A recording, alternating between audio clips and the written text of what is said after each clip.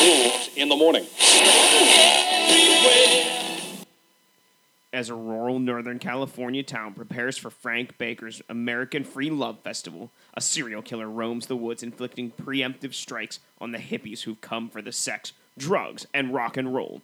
Sporting a Ronald Reagan mask and leaving trademark jelly beans at his gruesome crime scenes, the killer seems unstoppable. That is, unless he meets an unimpeachable flower child. With a hip soundtrack and a killer cast including Lucas Haas, Thomas Jane, Jason Mewes, Jamie King, and Courtney Cox, The Tripper is a hilarious homage to classic horror and politics. I'm Corey. And I'm Paul. And we are the B-Movie Bros. Here review B-movies to the best of our ability. Sometimes we get off topic, but randomness is a gift. So here we are, the third week of November, continuing Slasher Month. And we've got the 2007 film, The Tripper. Bum, bum, bum. You heard what the back of the DVD box had to say. Let's dive right into the shit with our technical difficulties, top and bottom three. Let's start with the top. Paul, why don't you go ahead first? Alrighty then. Number 3. There was a lot of really great murders throughout this film. They were very brutal, very satisfying to watch, especially considering that most of the characters were very unlikable. I never realized what an awesome, slasher killer Ronald Reagan was. Number 2, the hippies in this movie weren't portrayed as just peace-loving, well-intentioned free spirits. They were actually shown as being mostly self-entitled assholes with an undisturbed sense of self-entitlement. It's common to see rednecks shown as uneducated and backwards, but normally, at least in my experience watching films, hippies are always seen as virtuous and at most misguided. So it's kind of a nice balance. No one was really portrayed positively. And number 1, considering that the antagonist of this film was a serial-killing Ronald Reagan cosplayer, it was surprisingly unpolitical. There were a lot of political-themed jokes and dialogue throughout the film. However, I never really got the impression that this film was trying to push any kind of political message or anything like that. I mean, I don't really mind those if done well, but this is a comedy, and it really wouldn't have, and it didn't. So I got to credit it with that. Yeah, I thought about that when reading the back of the box just now. It says it's about horror and politics, and the same thing until you get to the credits, and they have the whole political speech thing. There's not really a lot of politics thrown around other than a couple well-meaning jokes. Yeah, I feel like if you try to make a political meaning out of it, you're just trying too hard. It was like they build up the expectation for it, but they completely don't go with it, and the film was a lot better for it. So for me, number 3, this movie actually keeps itself moving pretty well. It knows how to keep pace and doesn't just waste time on scenes where nothing happens, which is a common problem in a lot of slasher movies. Number 2, the film has a great and bloody body count, coming in at 25 kills. Jeez, way to go, Reagan. You got my vote in the next election. Number 1, Ronald Reagan is the killer.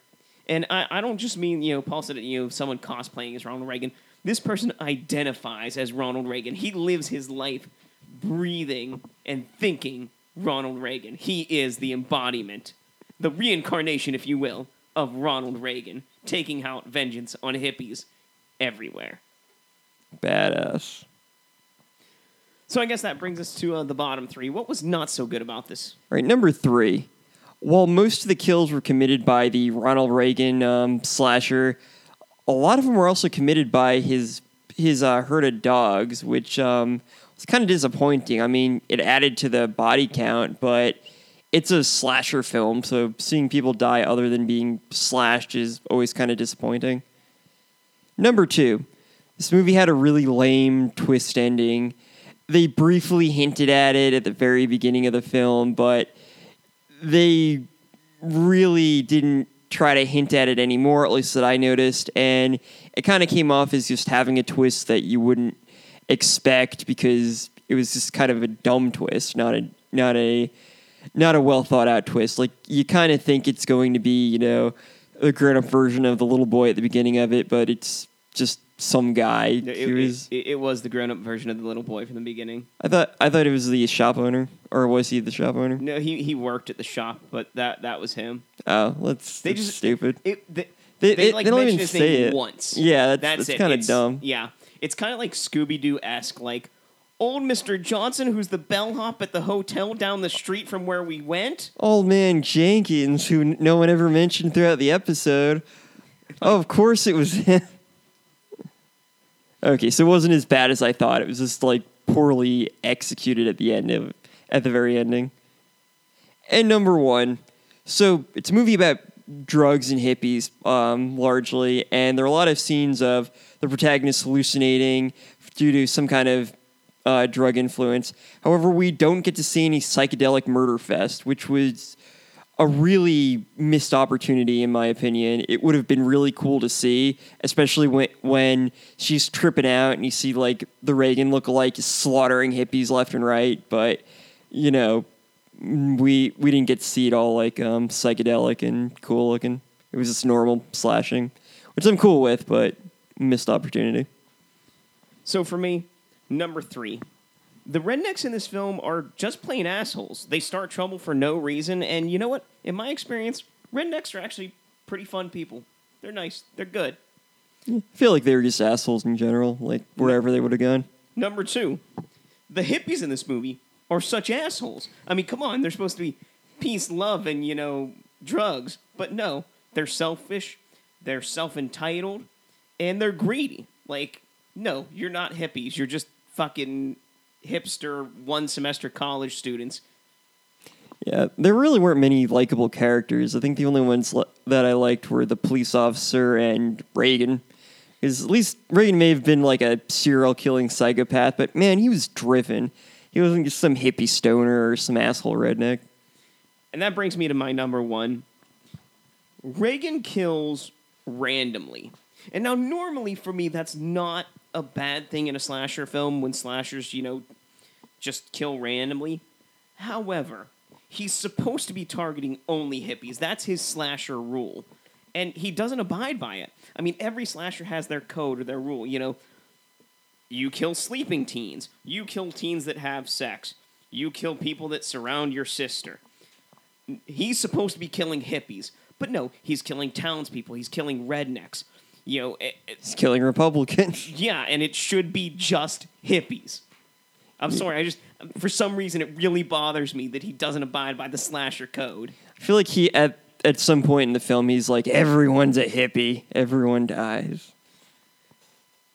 So, one of the things we didn't mention was the dialogue.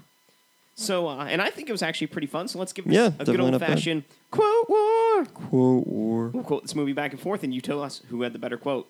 I'll get us started off with, "A hippie is someone who looks like Tarzan, walks like Jane, and smells like a cheetah. I am Rambo. This ecstasy is really strong. Let's make us some veggie burgers. This is the last time I'm going to warn you, commie pinko bastards. Let's see what kind of jig you can do without your fucking legs. You see what happens when you hang out with the wrong crowd?" Ronald Reagan. That ends this episode's edition of Quote Wars. If you have a favorite quote from this movie, or anything you want to say about it, please leave it in the comments below. I think it's time to give this film a score on our shot scale. Remember, friends, our shot scale is a reverse scale. 1 to 10, 1 being the best, 10 being the worst. How many shots do you need to get through this film? I gave it a 2 out of 10. I gave it a 3 out of 10. So, what happens when free love and free mental patients collide? That's right, Ronald Reagan with an axe. In the same way as many traditional slashers, the Tripper sees a group of friends entering the woods to be killed off one by one. This film, however, is filled to the brim with fun dialogue, decent acting, and a surprisingly refreshing amount of blood and gore. The filmmakers obviously weren't going for a serious film, and it makes the tone so light and fun that it's enjoyable the whole way through. Reaganomics for the win. The film Tripper has a very simple concept. A crazed serial killer decides to massacre a bunch of hippies while dressed as Ronald Reagan. You know, pretty typical stuff. The movie is entirely satirical, poking fun at both backwood hicks and hippie stoners. There's a clear difference between the mentality of the younger generation and the older generations shown throughout the film, with the older locals shown as being bitter and backwards, while conversely, the young interlopers are predominantly shallow and disrespectful. As such, there are very few likable characters, which makes it more satisfying when they're being cut down to size by a slasher with an unhealthy obsession with America's 40th president. Surprisingly, for a film that's centered around political themes, Tripper was not really political at all. It didn't try to push any kind of message or make any kind of political points. It was just a fun slasher film with a unique premise and lots of blood. And in the end, what more could he ask for? I think the only thing that could have really made it a little better is, paying tribute to Ronald Reagan being the 40th president by giving him 40 kills. That would have been amazing. That would have been really great. Nice tribute. So I think it's time for us to drink away the flick. Drink away the flick. Come on and grab your drink. Let's drink away the flick. Bum, bum, bum, bum. We'll give you some drinking games for this film, but remember, friends, drink responsibly. Number 1, every time a president's name is said, take a drink. Number 2, every time someone takes a drug, take a drink. Number 3, whenever there's a dog in a scene, take a drink. Number 4, anytime someone sings a song, take a drink. And number 5, of course, because it's Slasher Month, anytime anyone gets slashed, take a drink. Every time someone uses a euphemism for drugs, take a drink. Every time someone hallucinates, take a drink. Every time the local rednecks feud with the hippies, take a drink. And every time someone is naked, take a drink. And those are your ways to drink away this flick. If you have any comments on this film or anything else B-Movie related, you can leave us a comment in either iTunes or SoundCloud. You can also email us at bmoviebros@gmail.com, like us on Facebook at facebook.com/bmoviebros, follow us on Twitter at bmoviebros, or my personal Twitter at bmoviepauL. You can also check out all our other content, including reviews, interviews, and chats on our website, bmoviebros.com, where we have new shows each week. If you want to support the show, consider donating to our PayPal or Patreon accounts. Links provided below. So 3 movies into this month, and let's rank them. For me, number 3, Friday the 13th Part 2. With only 9 kills, one of them being in a flashback, it just doesn't hold up to, slashers of today. Number 2, this was really hard between last week and this week, but I had to go with The Tripper. Even though it has a 25 kill count, I have to give number 1 to Drive-Thru because The Drive-Thru had a more creative killer in Horny the Clown, and it had some more creative kills. The Tripper was your standard slasher fill. Stabby, stabby, axy, axy. Drive-Thru had people being microwaved, thrown in a deep fryer, and some other fun food-related deaths. Yeah, number 3 was Friday the 13th Part 2. It was very typical of slasher films, which makes sense considering it's the first film with Jason Voorhees as the killer, but really doesn't hold up today. Number 2, I agree, it was really hard to come up with which one I was going to pick, because both Drive-Thru and Tripper were actually quite enjoyable. But, like Corey, I picked Tripper as number 2 because I thought it was fun. I liked a lot of the political references and the just unserious nature of the film. But Drive-Thru was just so... I liked the comedic style of it.